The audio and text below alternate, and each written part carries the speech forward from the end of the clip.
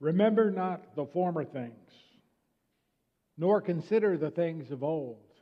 Behold, I am doing a new thing. God through Isaiah. If anyone is in Christ, he is a new creation, Paul. And from the voice of he who sits on the throne in the new heavens and new earth, behold, I am making all things new.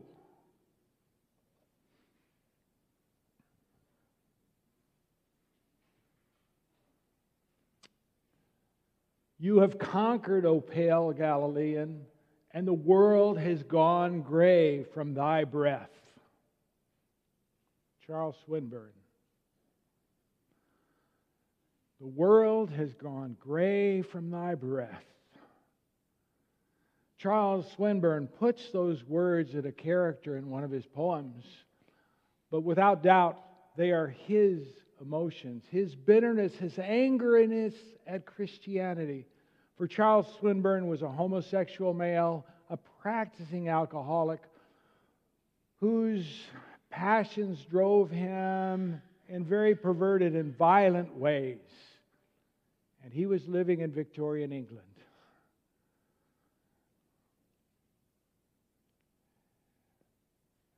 In Victorian England, hard things could happen to you when you held that position or tried to live that life. And if you were in the military at that point and you were found to be homosexual, a trial would be held and you could be put to death. It's in his hymn to Proserpine, that he uses those words, and he puts those words in the mouth of Julian the Apostate, the last of the pagan Roman empires.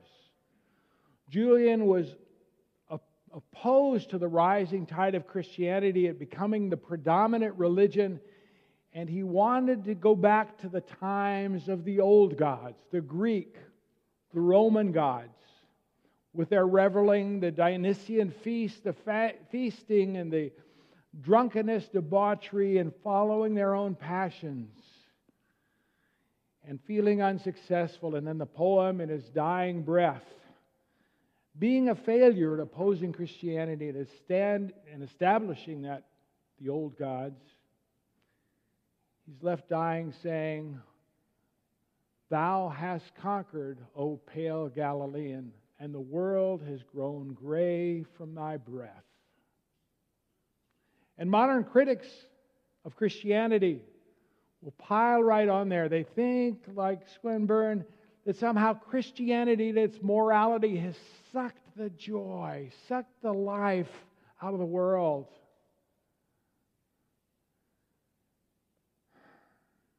They've left the world. We have left the world, they think, in this grayness. Yet they fail to see the truth. God, grayness, no. Here's the truth. Our God is a party God. Our God is a party God. Seems a little striking, maybe. We're not dealing with this seriously enough. But God has invited us to a party, not to grayness. And He is the God of that party, so He's a party God. Now that phrase, I'll admit, our God is a party God, is not mine. Came from, I heard it through Peter Wilkes, preacher in San Jose, California, back in about 1990. And I think it was striking to people, a little bit shocking when he said that, because Peter was a very serious scholar. Had taught doctoral students physics at a major university before he moved into preaching, and he was British, and he seemed to have that sometimes stern British face. And I think it shocked people when he started off his sermon with those words. He was preaching on a psalm of thanksgiving. I don't remember anymore what psalm he preached on. I don't remember a single point of that sermon. I remember only those opening words. Our God is a party God.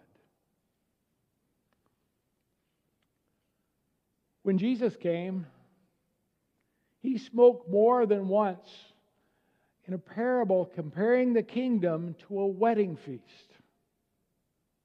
with feasting, eating, and drinking, and joy and celebration. Don't tell the Baptists, but there probably was dancing. It was a Jewish wedding. Come on.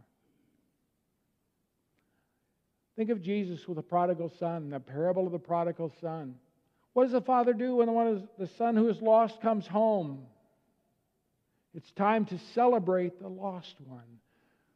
Bring the fatted calf. Call all the people. It's time to party. And the tragedy of that parable is that the older brother walks away, rejecting the party, separate from his brother and now from his father. And think of the two parables before that, the lost sheep and the lost coin. We hear, there will be rejoicing in heaven over the one who is lost. And after the second one, it says, there will be rejoicing before the angels in heaven for the one that is found. And it seems like then the angels are just ready, always willing and eager to put on their dancing shoes. It's a celebration. It shouldn't surprise us that in the Gospel of John, the first miraculous sign that Jesus does is turning water into wine at a wedding feast. And there's a lot of symbolism in the jars, but we know there are 6 jars there. They hold between 20 and 30 gallons of water. And Jesus has them fill those up. And the water is turned into wine. And you can do it by the old math and multiply this out, or you can do the new math and any way you do it, Jesus made like a gazillion gallons of wine.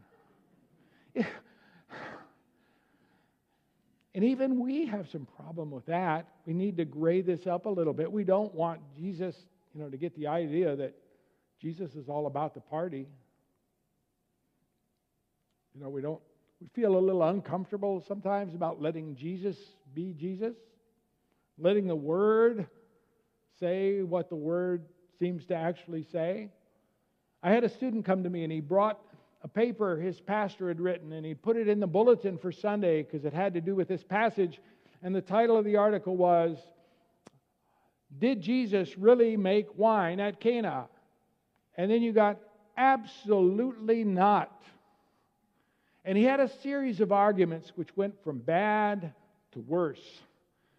And his first one is, how could the eternal Son of God make something that is condemned throughout the whole Old and New Testaments?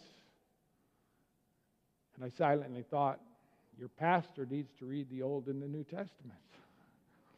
And the arguments went down, and finally it was that Jesus had provided some divine nectar that no one had ever tasted before, and we don't know just what it was, but we know it was 100% non-alcoholic.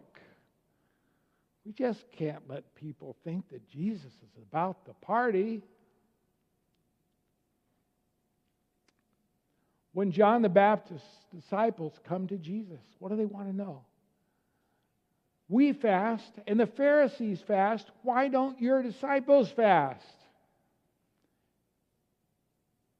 Can the wedding guests mourn while the bridegroom is with them?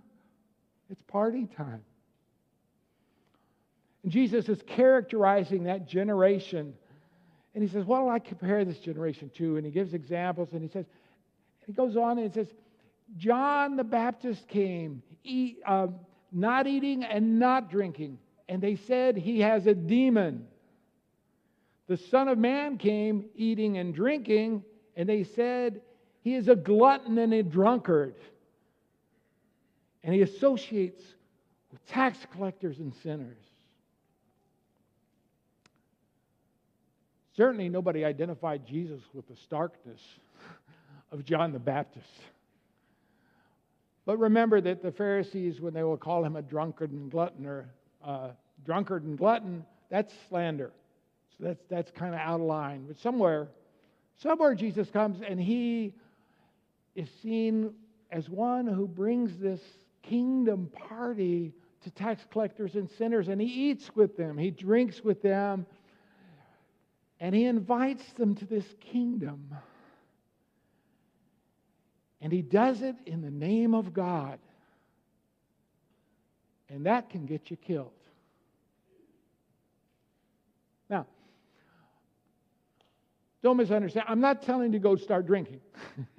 If you don't drink wine, don't go home and drink wine. If you drink wine, don't drink more of it. I'm not telling you that. It's symbolic of the abundance and the richness and the celebration that is before us.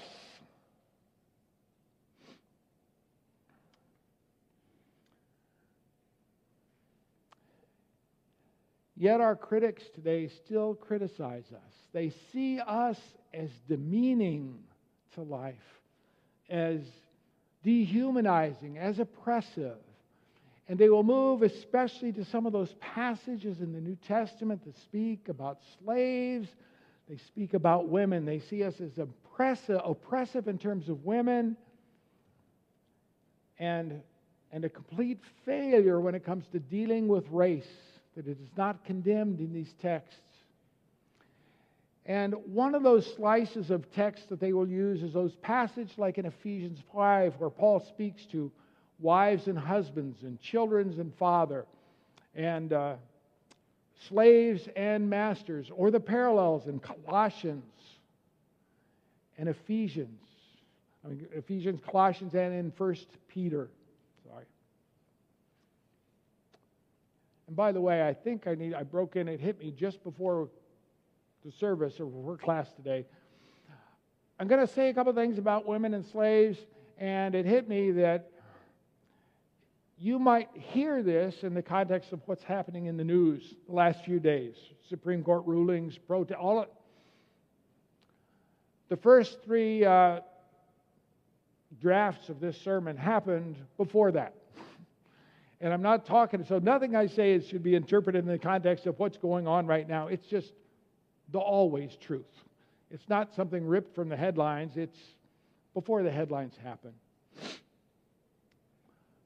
That they see us, they see this refusal to condemn slavery, an oppressive treatment for women, and again, they miss the truth. The truth is, when you look at those passages, the very passages they would use to condemn us are evidence of the new thing that God is doing. God is bringing freedom. God is making all things new, even here. And especially the way you see that, I think, is when you compare what Paul and Peter will say in the context of the world they were in the Roman thinking and the Greek thinking, Stoic philosophy that is there, you do not address spiritual and moral teaching to women, to children, to slaves. And Paul did just that. That is, none of those three in the Greek thought, children, wives, women, or slaves, are in a position to make those decisions. They seem to be incapable by nature of the kind of deliberative thought that allows you to make a spiritual decision and live that out. The woman, she's under the authority and only owes obedience to first her father, and then if she's married, to her husband, and if the husband dies, she falls back under the authority of the father if he lives, still living, and if not, to the eldest male in that family. The child, obviously, is there to be obedient, and the slave, certainly, the slave is just there for obedience. That is, it is the head of the household, the male, that determines the religion for the family. That is, all of those decisions are summed up. You've got to be free to make a decision, and because of their obligations of obedience, women and children or slaves cannot make that decision. They have no choice. But Paul and Peter address women, children, slaves, as fully capable human beings. They are not less than human. He calls all of them to the same kind of discipleship. They can come to know, they can come to choose to follow Jesus, and He calls them to do that. They can discern what God is calling them to, and they are capable of living out. It is a radical newness. You don't hear that in the culture around them.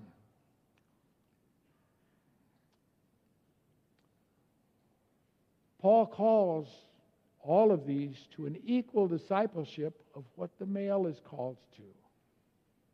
And I know that can start to get a little nervous here. You know, what's he going to say? Where is he going to take us on this? And I'm being very careful. What I'm saying is basically for all of us, right? Isn't everyone in this room equally called to discipleship? To obey Christ and obey Christ alone?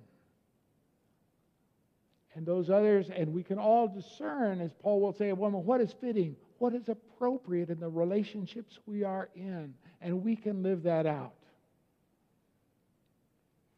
And I think talking about this freedom, this equal freedom we have in Christ, this call all of us to discipleship, a full discipleship, and obedience to Christ, can start getting us in trouble.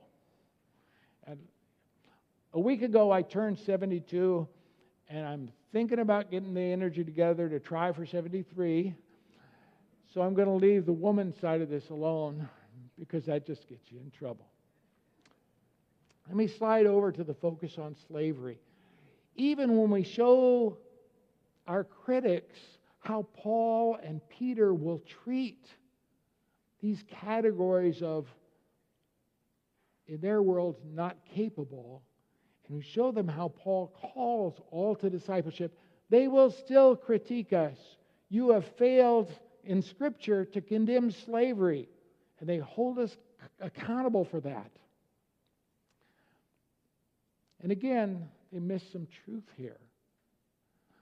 Now, yes, there are a number of answers that would fit here.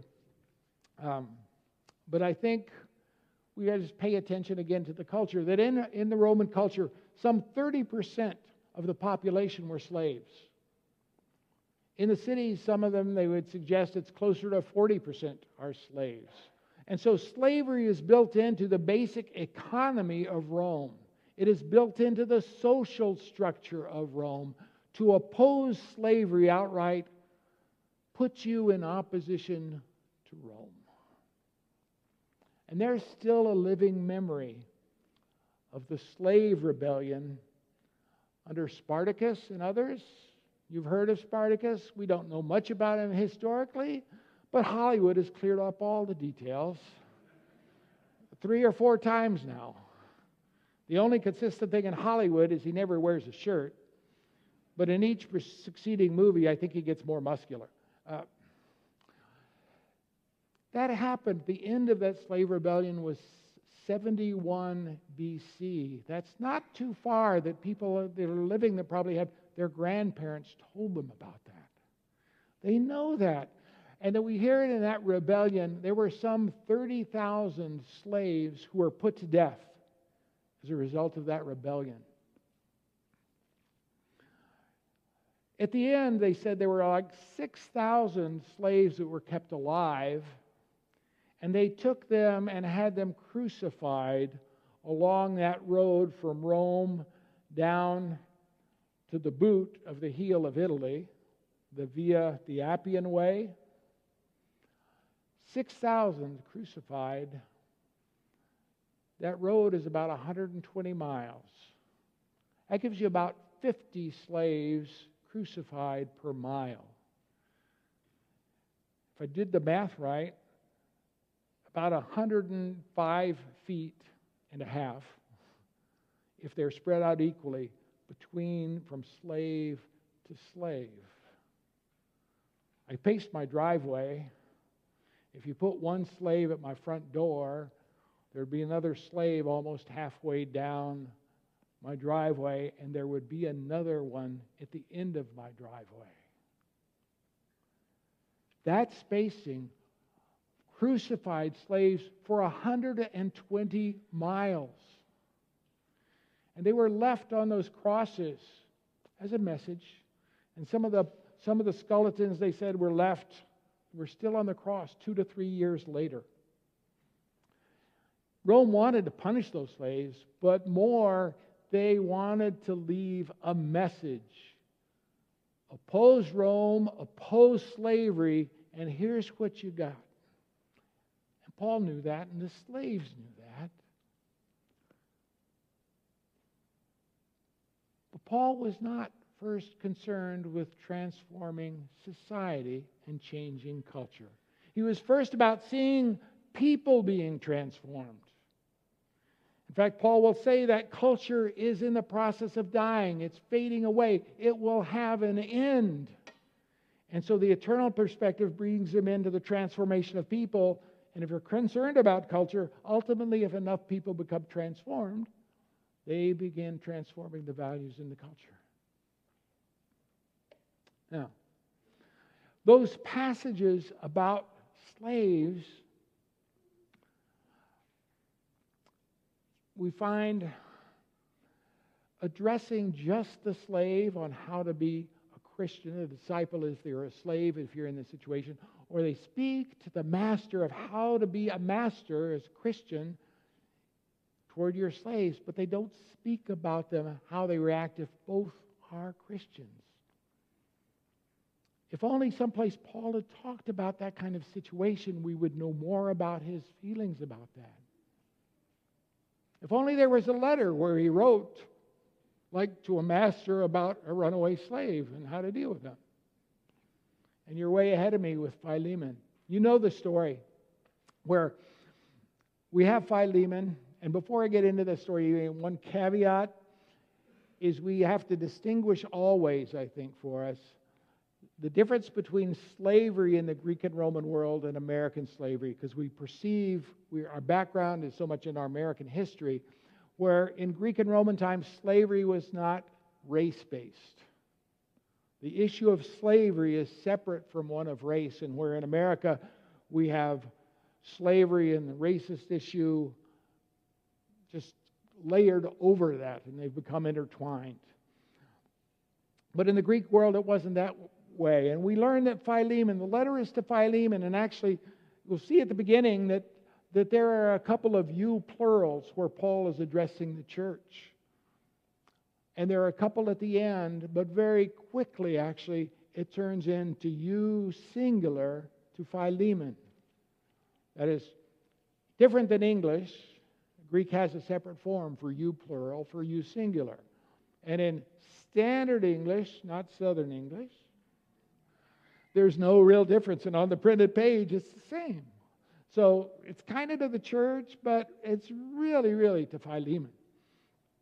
We learn from the beginning of the letter that the church meets in Philemon's house, which means he's probably got money. He's got a house large enough for the church to gather in.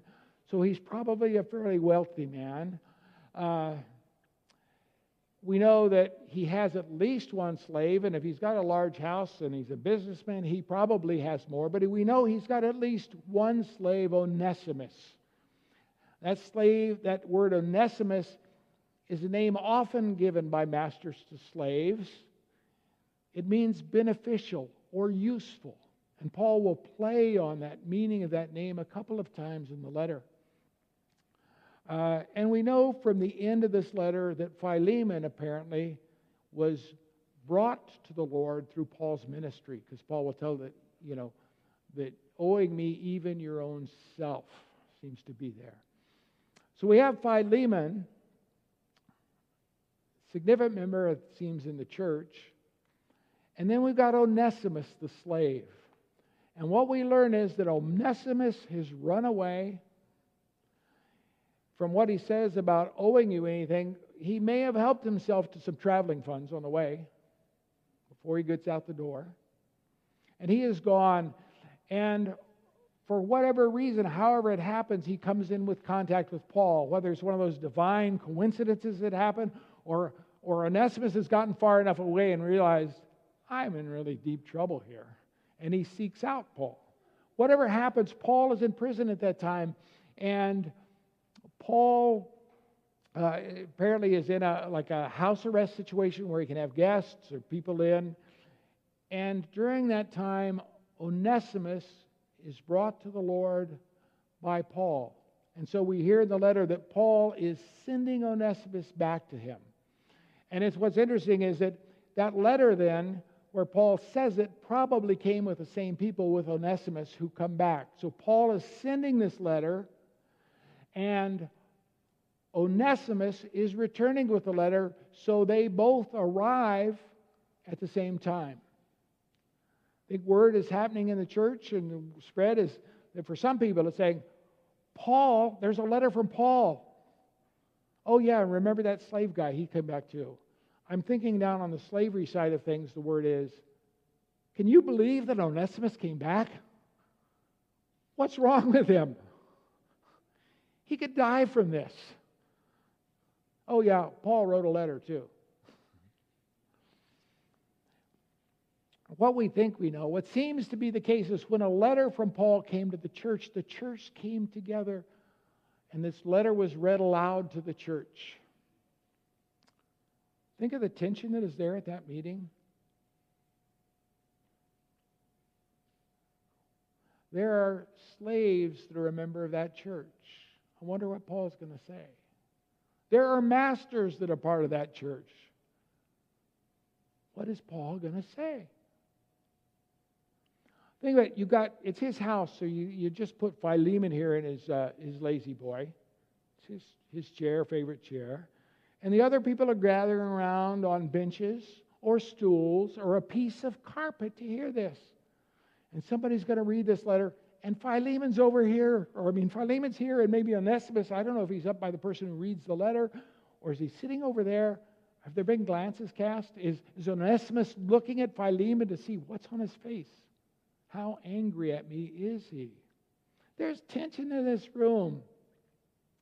And in the midst of this, Paul's presence is mediated by his letter as he speaks to them. And here, just the beginning of that letter and what is going to be said is, here's Philemon.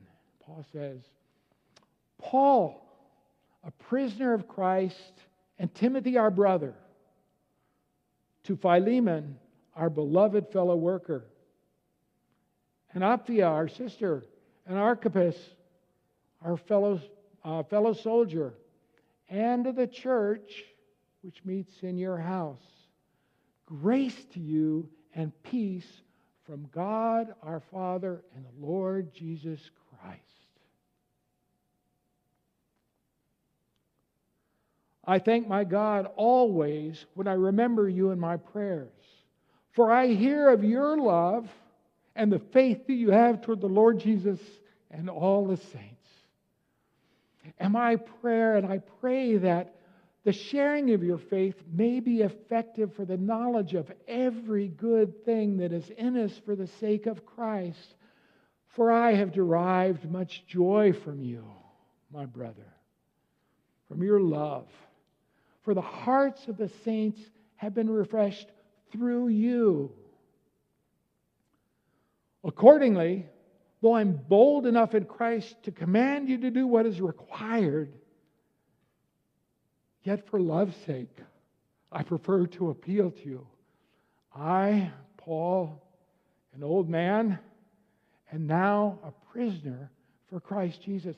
I appeal to you for my child, whose father I became in my imprisonment, Onesimus. Formerly he was useless to you, but now he is indeed useful to you and to me. I'm sending him back to you, sending my own heart. I would have been glad to keep him with me so that he might serve me on your behalf during my imprisonment for the gospel. Yet I prefer to do nothing without your consent, so that your goodness might be not by compulsion, but of your own accord. Perhaps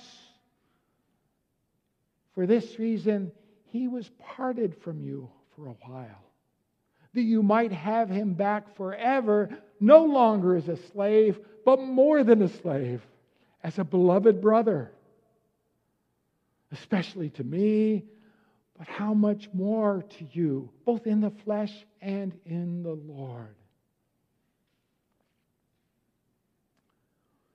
So if you consider me your partner, receive him as you would receive me. If he's wronged you at all or owes you anything, charge that to my account. I, Paul, write this with my own hand. I will repay it. To say nothing of you owing me, even your own life. Yes, brother, I want some benefit from you in the Lord. Refresh my heart in Christ. Confident of your obedience, I write you knowing that you'll do even more than I say. At the same time, prepare a guest room for me, for I am hoping that through your prayers I will be graciously granted to you. Epaphras, my fellow prisoner, sends greetings to you. And so do Mark and Aristarchus and Demas and Luke, my fellow workers. The grace of the Lord Jesus Christ be with your spirit.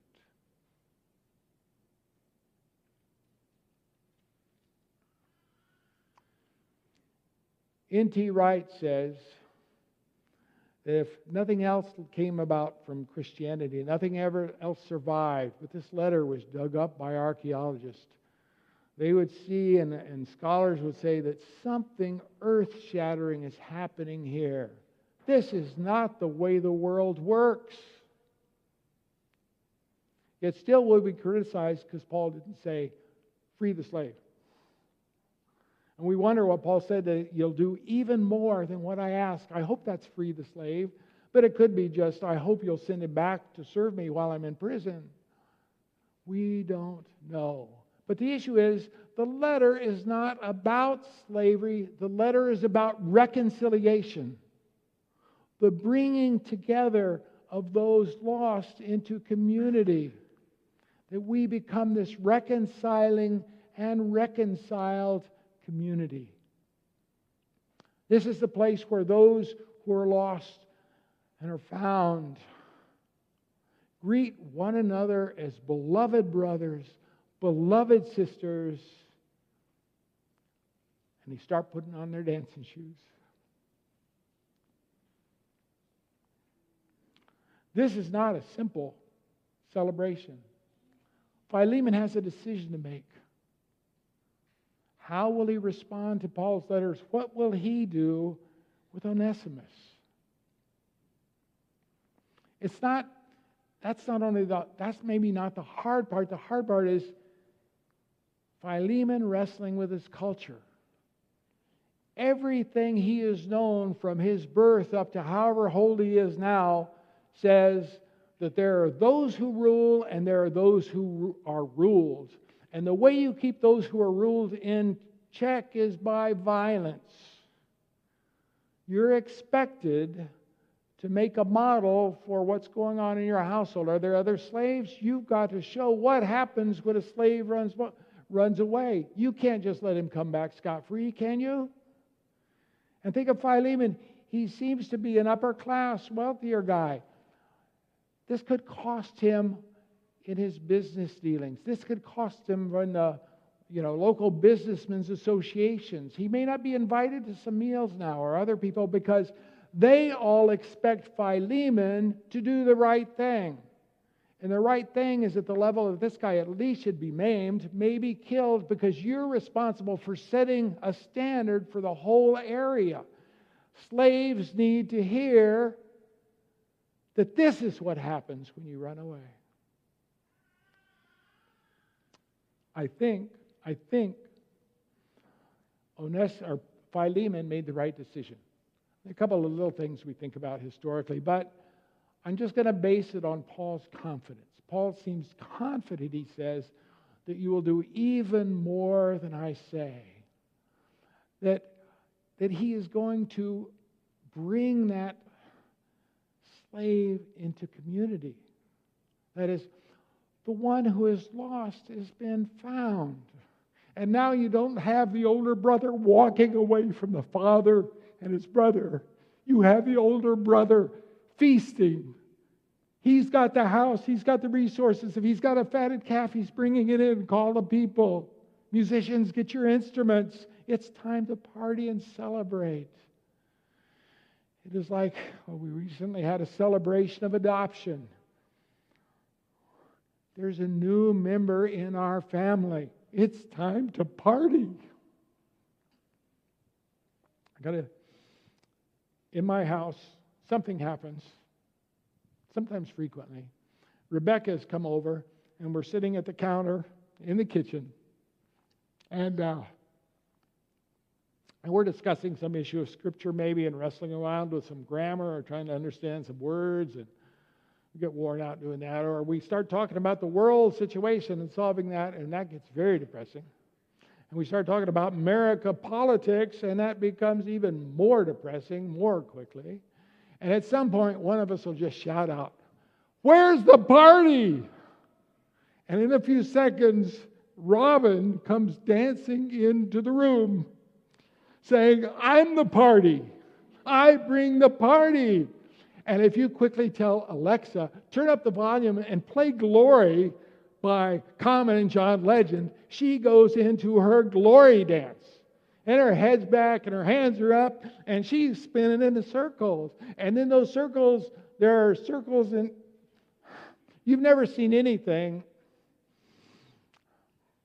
The glory dance is a sight to behold. That's us. Every one of us. Every room we enter, we bring the party.